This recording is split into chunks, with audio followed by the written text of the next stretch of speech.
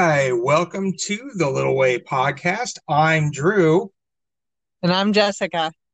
and now we are going to roll our new intro song.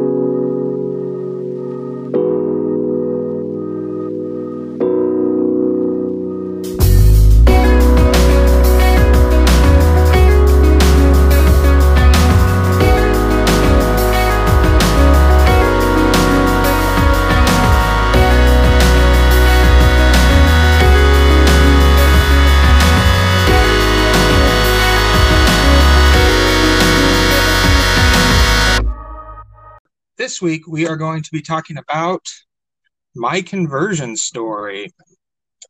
Yeah, that's a really interesting thing. I'd like to hear more details about it too. So, if you tuned into last week's episode, which we had 9 people do, which I think is a great success for a first episode. Awesome. Yep. Thank you, guys. Yes, all 9 of you. Thank you. Tell everybody. So, if you listened to our episode last week, I mentioned that I am not a cradle Catholic. I am a convert. And I actually grew up Mennonite.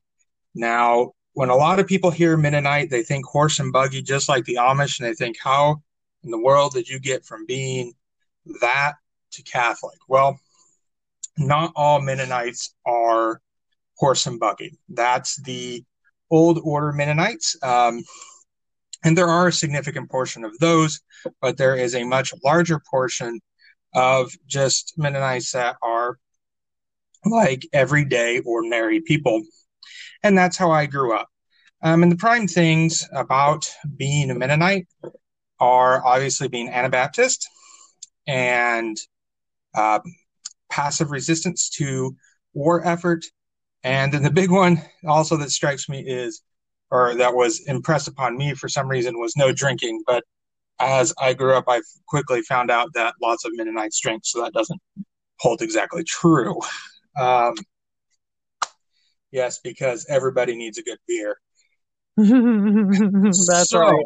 yeah, yeah, life would be less interesting without good beer. So, I was actually, interestingly enough, always around Catholics growing up. The Oh, babysitter, really? yes, the babysitter I had um, growing up, or for the majority of me growing up after school, um, that family was Catholic because she had an in-home daycare set up. And so that's probably where I was first exposed to it. And I didn't know, the difference between being Mennonite and Catholic. All I knew is they just went to a different church than us. Hmm. And, I tried to ask my parents about, well, what's this Catholic thing? And the only answer I really got was, oh, it's just different than us. It's just not the same. They still believe in God and everything. And come to find out, them telling me this was because they themselves really didn't know that much about being Catholic and why it differed. Um, Mm. yeah, Yeah. yeah, and I think that's interesting because that gets to a lot of Catholics actually not knowing what makes them Catholic because of poor catechesis, but that's a different issue. Um, Well, and if someone asked me, like if my son Caleb came home and asked me about a kid at school and his religion and how we're different, I'm not entirely sure I could answer the question. So, no, it's like you just know your own thing. yes, but I think that also speaks to why in the world are there so many different Protestant denominations? But Yeah, yeah. so anyway, I digress on that. But yeah, so yeah, from an early age, I was actually around a lot of Catholic people. And um, I didn't really know that I was. I just knew that they were Catholic. And also in the town I grew up in and the school district, it is primarily Mennonite. It's a very large portion of immigrants or originally immigrants because the Mennonites came over from the Prussia area in Russia in Europe and decided a lot to settle in the Midwest. So all throughout Oklahoma, Kansas, Nebraska, the Dakotas, and all up into Saskatchewan, because it was farming ground that they were familiar with. Mm-hmm. So that's why I ended up, it's why a lot of them ended up in the area that they are. And as I went on, I was baptized when I was 17 or 18. I don't remember at what point exactly. I know I was a senior in high school, so I think that would make me 18 at that point, if I remember. Um, and I was baptized into the Mennonite church, and I was fine with that at that point in time because I hadn't really explored anything else. And then I went to college, and college is that time when you are offered a lot of different things to explore. And Freedom. yes, lots of freedom, and sometimes too much. But Yeah. so with that freedom, I started church shopping. And I think that's where I first started being primarily dissatisfied with being Mennonite. And not because there wasn't good people, but I went to the church that is in Manhattan, Kansas, and they were very largely unwelcoming. And it's Oh, the kind of, Mennonites? yes. Yeah. Oh, okay. I gotcha. Yes, the Mennonite church was very unwelcoming in Manhattan. And I thought that was so bizarre because here's this church that maybe has 150 registered, I guess, for lack of a better word, parishioners. And Which is relatively small, right? Like, am I yes, thinking about that? that's a relatively small church because, consider the population of Manhattan, Kansas, when school's in session is what, 60,000 plus people? Yeah. Yeah, so you have only 150 people that are permanently at that church. And to be unwelcoming just seemed rather strange to me because wouldn't you want to grow your numbers as much as possible, especially when you have a large base of young and impressionable youths running around? Right, right, exactly. So from that point, I was also involved a little bit in Campus Crusade for Christ, and I started going church shopping. And I think the primary church I went to, other than the local Catholic parish, was an evangelical free church. And that was just weird. What does evangelical free mean? Or, Honestly, I don't even know. okay, okay. I'm going to it was not apparent in their service, and it seemed like a large kumbaya circle. Okay. And so I was just like, I don't know if I really want to come back to this. So I think I went a couple of times, but that just wasn't satisfying. And I don't remember exactly who invited me. I think it was one of my friends invited me to go to the local campus parish there called St. Isidore's. And right away, something just moved in me. I felt at home and things made sense.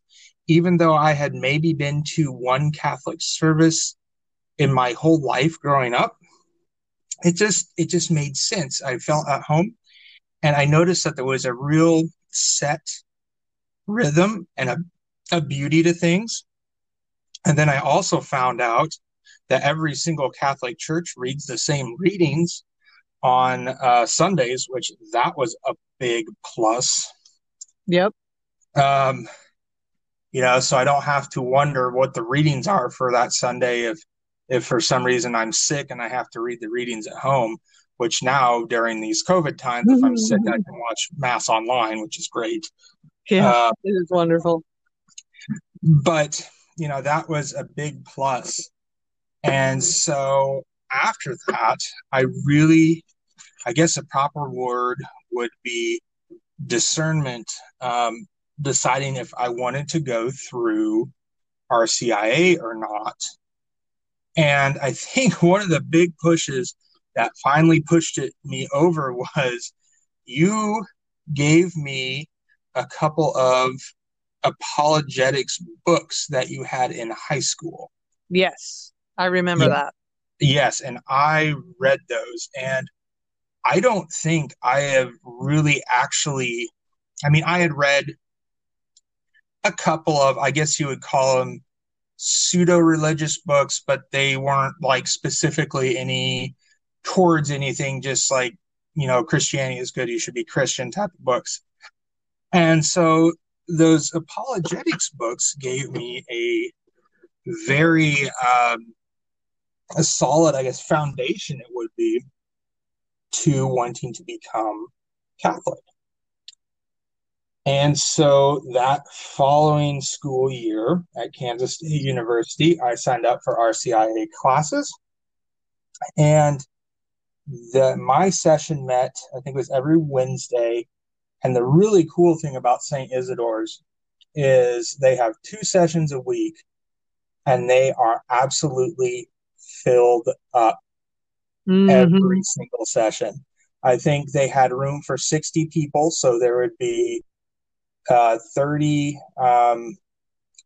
you call them catechumens, and then 30 sponsors, and then whatever other RCI team members needed to take part.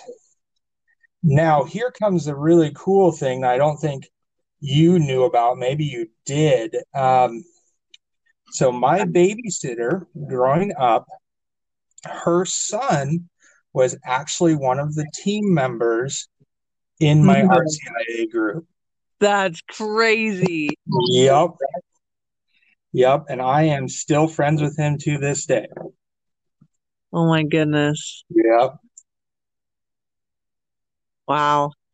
Yep. Yeah, I know I was in our life, we were walking alongside each other through college for those couple of years, and for some reason my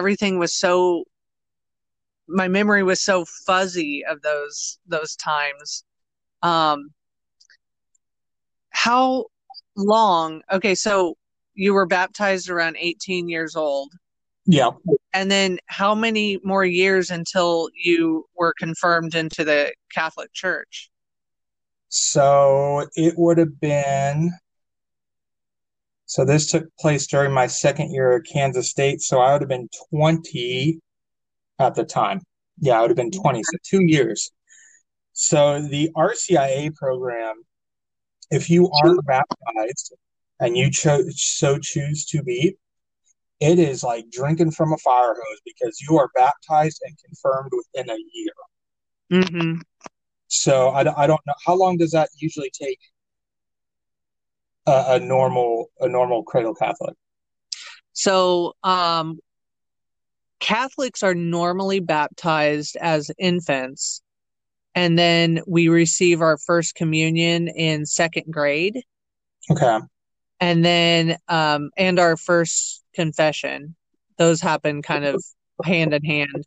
Yeah. And then we usually don't get confirmed until high school. It could be anywhere from freshman to senior year in high school.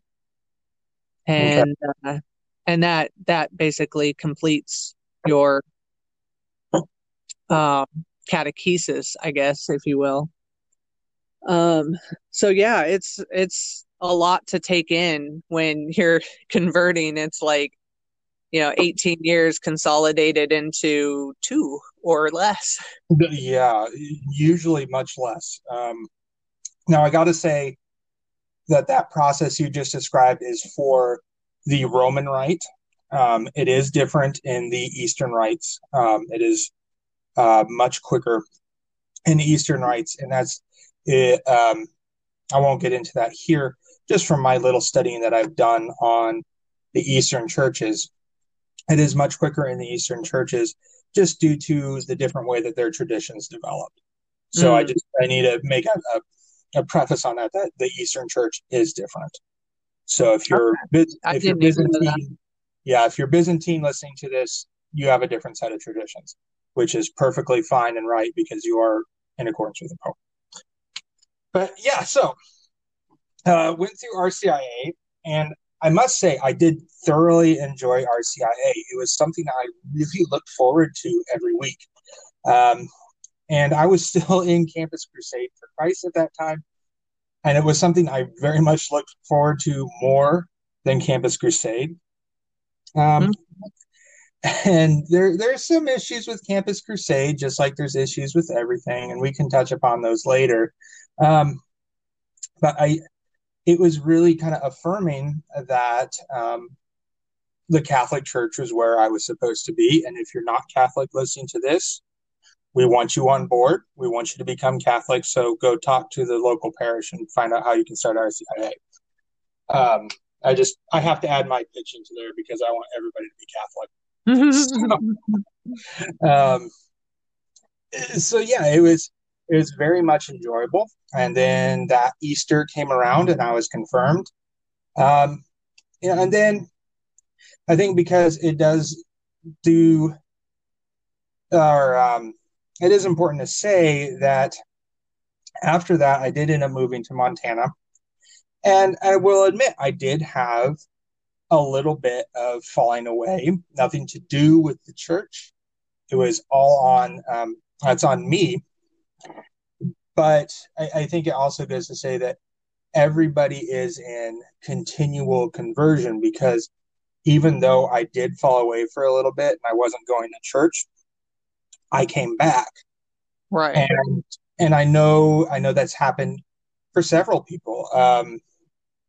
Cradle Catholics and converted Catholics alike, that, they fall away, but then somebody's praying for them and it brings them back. It brings them back to the church. And that's a part Yeah. of continual conversion. Even those of us that, are very active in the church, and pray daily, we should also be praying for conversion on a daily basis because there's always something that we can be doing better and always something that we can be striving to be more Christ-like and following the Trinity and listening to the Holy Spirit and just being Yeah. open Yeah. to what needs to take place. Yeah, and I think it's just part of the human experience is not very smooth. There's going to be bumps in the road that just shake your faith, whether you're a cradle Catholic or a convert. There's always something that's just going to either shake you or make you feel numb. And so, yeah, you never know when you're going to have to check in and either take a step back or, you know, convert, whatever it may be. It's just part of life. Yeah, and I think too, I think it needs to be said that if you have questions about your faith, it's not a bad thing. It just Right, means right. you want to know more. And I think having questions is a good thing because then you get to delve deeper into our traditions. There is so many rich and wonderful traditions and authors in the Catholic faith that it's unbelievable. I mean, you could just stock a whole library with purely Catholic works alone. And I think that's another beautiful thing about the Catholic faith is that there are so many wonderful writings that you can just fall in love with. Oh yeah, absolutely. I think today I saw somebody say it was the feast day of St. Thomas Aquinas. I'm not for sure on that. I didn't check on that, but it might be if you want to look into something that really gets your head thinking. Looking at Thomas Hmm. Aquinas, it's a lot of it's beyond me. I'm not going to lie. I have to have somebody interpret to me what it actually means. But there is some very rich works that he has been a part of. Oh yeah, absolutely. And some of the modern people that at least I know I listen to them, like Bishop Barron. Oh my gosh, Yes, that yes, that man is a wealth of knowledge. And sometimes he does get like way over my head, and I'm like, "Whoo, Bishop, bring it back down to earth. I can't understand you." yeah. But That's why I can't listen to some of it in the car because I'm like I have to focus on driving. I can't focus on you right now. yeah, yeah, it can be deep, but oh yeah, like I've just become a podcast junkie lately, and I'd say over half of my podcasts are just Catholic apologists or um, sermons or uh, you know, stuff like that. It's just and even being a cradle Catholic, going to Catholic school from kindergarten to senior year in high school, is just like there's still stuff I'm learning that I'm like, wow. And it makes sense because, some stuff maybe I did learn it when I was a kid, but when you're a kid, you don't know what's important and what, is should be retained. It's just more than you can handle. Yeah, So, it's like some of the things I've learned lately, it's like, well, even if I did learn that in high school, I don't think I would have understood it then.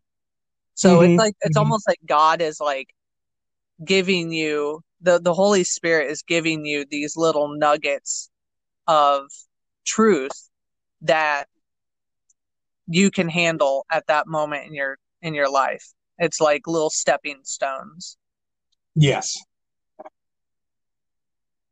And I think it's also kind of important to note that everybody's faith journey is different. It's not like cradle Catholic is superior or no, it's oh like yes, that's there's some people who might make five conversions from different denominations throughout their life, and that's just their path. Those are their stepping stones, and that's what our life is here on earth, is just a journey back to God. yeah, And so if someone has 15 stepping stones or 20 stepping stones, we're all going in the same direction. yes, yes. Oh, well, that's wonderful. So I think as I'm looking at the time that we're recording here, I think that covers up my conversion story. Um, just a quick note too. We are distributed on six different podcast platforms. It may not get to them all in the same day. The distribution service we use is a little bit slow to get out to some of them, but it does get out to all six. Some of them I hadn't even heard of, um, but it does get out to, I know, Spotify, Google Podcasts, Anchor FM, and then there's three more that I hadn't heard of. But yes, Does it go to Apple? it does not go to Apple. Oh, okay. Yes, it does not go to Apple. That is the one I don't think they are affiliated with, Okay. unfortunately. But you That's all know, right. we're doing this on no budget, so Yeah. that's what we get. We're blessed to have what we have. So, Yes. All right. So until we see you next week, I guess this is where I say my little tagline: stay faithful, stay humble, and remember, every little change can make a big difference. God bless.